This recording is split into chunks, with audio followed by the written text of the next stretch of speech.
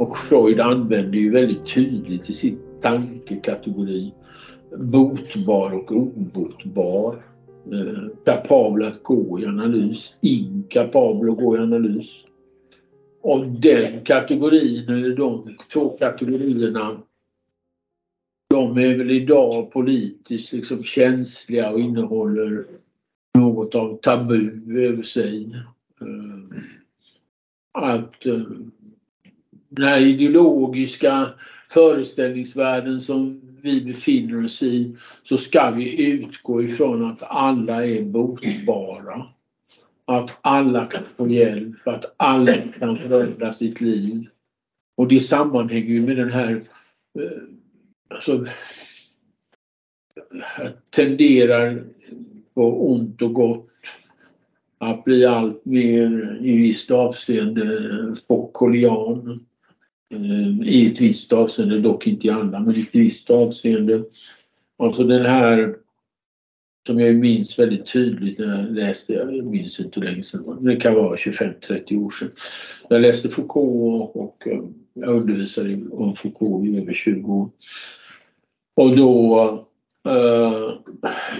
minns jag att han liksom pekade på att strukturer som är närvarande inom ett fält också finns närvarande i ett annat fält, trots att de här fälten från utsidan tycktes väldigt skilda åt.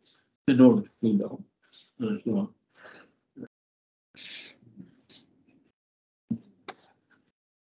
Så jag ska ta ett extremfall, att kanske inte är extremfall, jag vet inte, men eftersom jag sitter här och ser ordet hemköp, då kanske jag kan ta det som ett exempel, att strukturer på vilket man leder hemköp har någon överensstämmelse med strukturen när man leder psykiatri till exempel.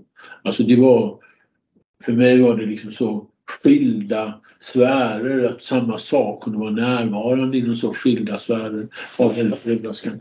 Men det tenderar jag att tänka, kanske inte just i relation till hur man sköter hemköp, men generellt sett så, alltså på Freuds tid så var ju bara det faktum att någon skulle kunna förändra sitt liv, det var ju mycket radikalt. Alltså det var ju, grundtanken var att de flesta kan inte alls förändra sina liv. Det är som det. Man är född med ett visst arv. Och det är som det är inte mycket att göra åt. Det är bara ta skeden i sin hand och acceptera sakens villkor. Idag har vi ju levt i någon form av paradigmatisk föreställning där alla människor ska kunna göra allt. Och det som man säger klassresa. Jag har gjort en klassresa. Det är en av de saker som jag känt fullständigt främmande för min egen del att tänka de termerna. Det finns ingen resa, det finns ingen klass. Det är så det. Och det är ofta helt andra skäl att folk nämner sin klass. Att antingen ska de vara ursäkter eller ska de framstå som fina eller något annat patetiskt. Det är som det. Jag har själv alltid sagt att jag tillhör arbetarklassen. Och med det menar jag att jag arbetar mycket mer än de flesta andra. Alltså tillhör jag arbetarklassen. Därför att jag arbetar alla dagar på året. Och jag är glad för att jag tillhör arbetarklassen genom att jag arbetar. Men i det kölvattnet kring klassresa och kring förändring kom ju det då i synnerhet knuten till en form av ekonomisk optimism. Och som ju hade sin, kan man säga, sin startpunkt i Västeuropa efter andra världskrigets slut. Alltså 1945. Och tiden på 50-talet till exempel. Och det här är ju skrivet och sagt 1960. Och psykiatrin hade ju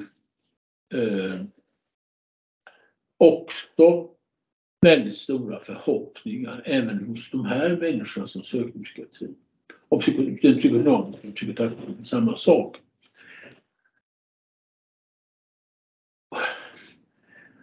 Vad som ju absolut är den intellektuella uppgiften, om man nu ska använda något så konstigt ord som den vetenskapliga uppgiften, det är ju att vare sig hamna i en barnslig behandlingsoptimism eller i cynism.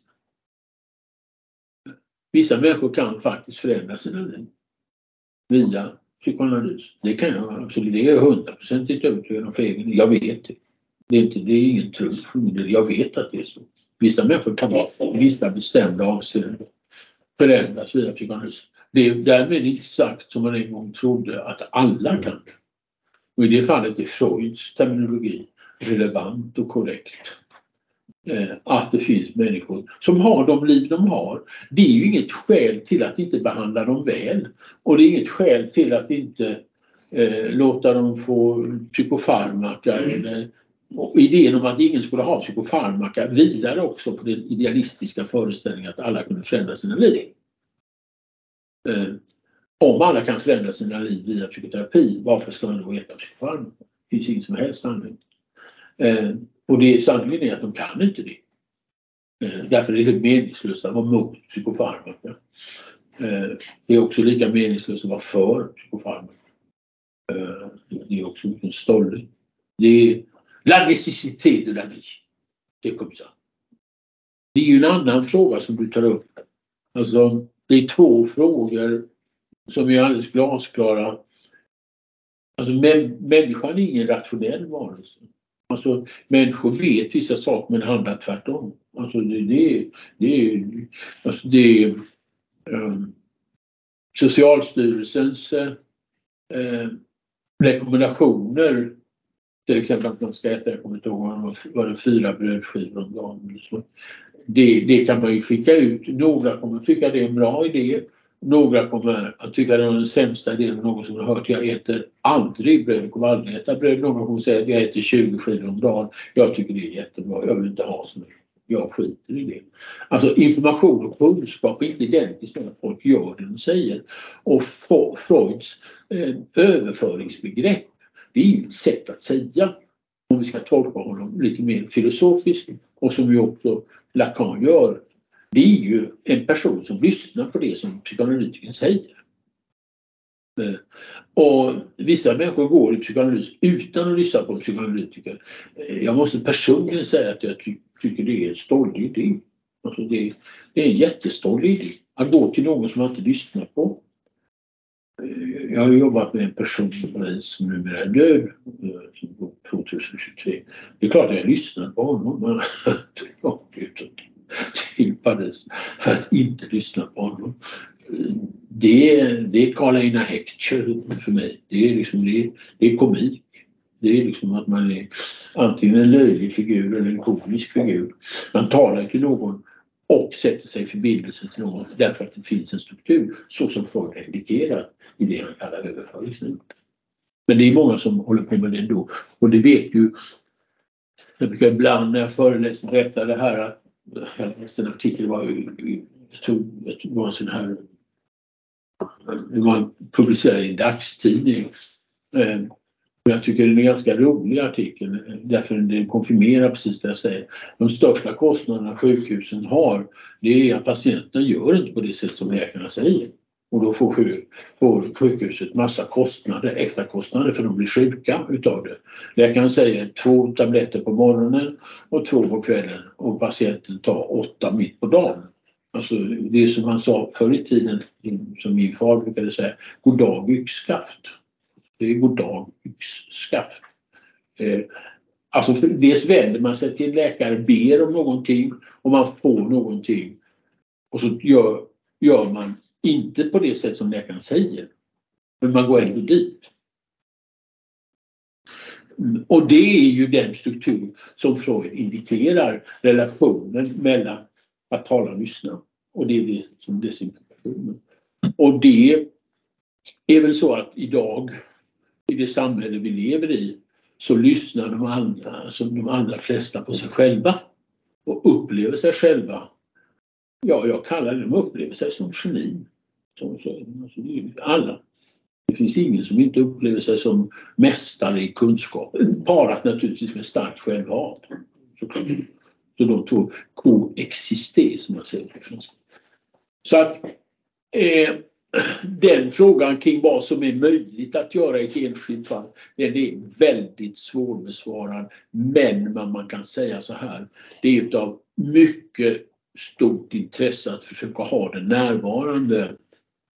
Och det jag skulle vilja kalla en etisk, inte i betydelsen begärsfråga, men en etisk och en annan synpunkt, kanske som praktisk filosofi i förhållande till patienter, det är att göra en seriös bedömning kring vad man tror och inte tror om den enskilda människans möjligheter till det som man skulle kunna kalla förändring, och som naturligtvis också är ett begrepp att diskutera. Vad menar man med förändring? Och i vilket avseende kan man tala om förändring? Så mitt svar på den frågan är att det är en ytterst aktuell och principiellt oerhört viktig fråga. Bortglömd och på Freuds tid lätt att göra manifest, och idag efter 68 mycket svårare att ha så som en politiskt korrekt fråga som man kan ställa på en intellektuell och vetenskaplig nivå.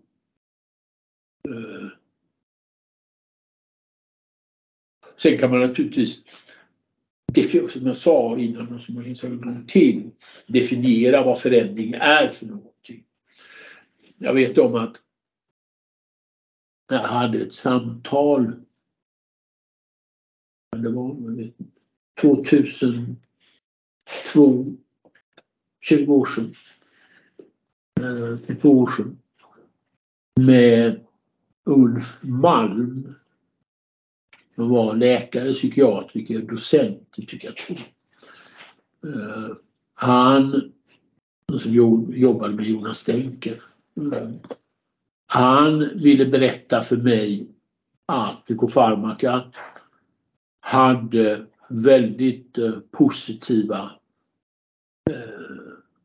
konsekvenser och förändrade psykiatrins verklighet. Och då frågade jag honom om han kunde säga någonting vad han menade med förändring. Jag vill inte säga att det var hans specialfråga, men han gav ändå ett svar. Och det svaret var att våldsamma och agiterade patienter slutade att vara våldsamma och agiterade. Och då har man definierat vad förändring är.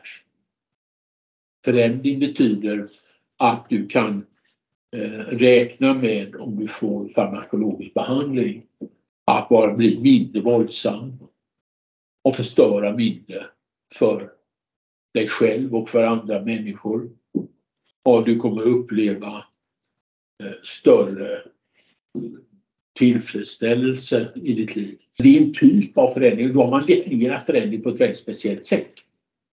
Men om man med förändring talar om i den här strukturen som Lacan pratar om här, och som ju är den franska psykoanalysens signum, och där den skiljer sig naturligtvis ifrån det man kan kalla jag-psykologi eller allmän psykoanalys. Det är ju att, alltså om jag skulle specificera det som kännetecknar fransk psykoanalysens föreställning ideal, så är det dels ha ett förhållande till att vara begärande och dels förmågan. Alltså en ökad förmåga till att vara begärande och en ökad förmåga till sublimering. Och vilka har förmåga till det och vilka har inte det?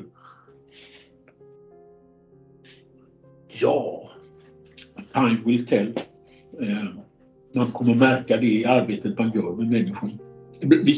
Jag brukar säga, vilket jag också tror på, vissa överraskningar positivt och vissa negativt.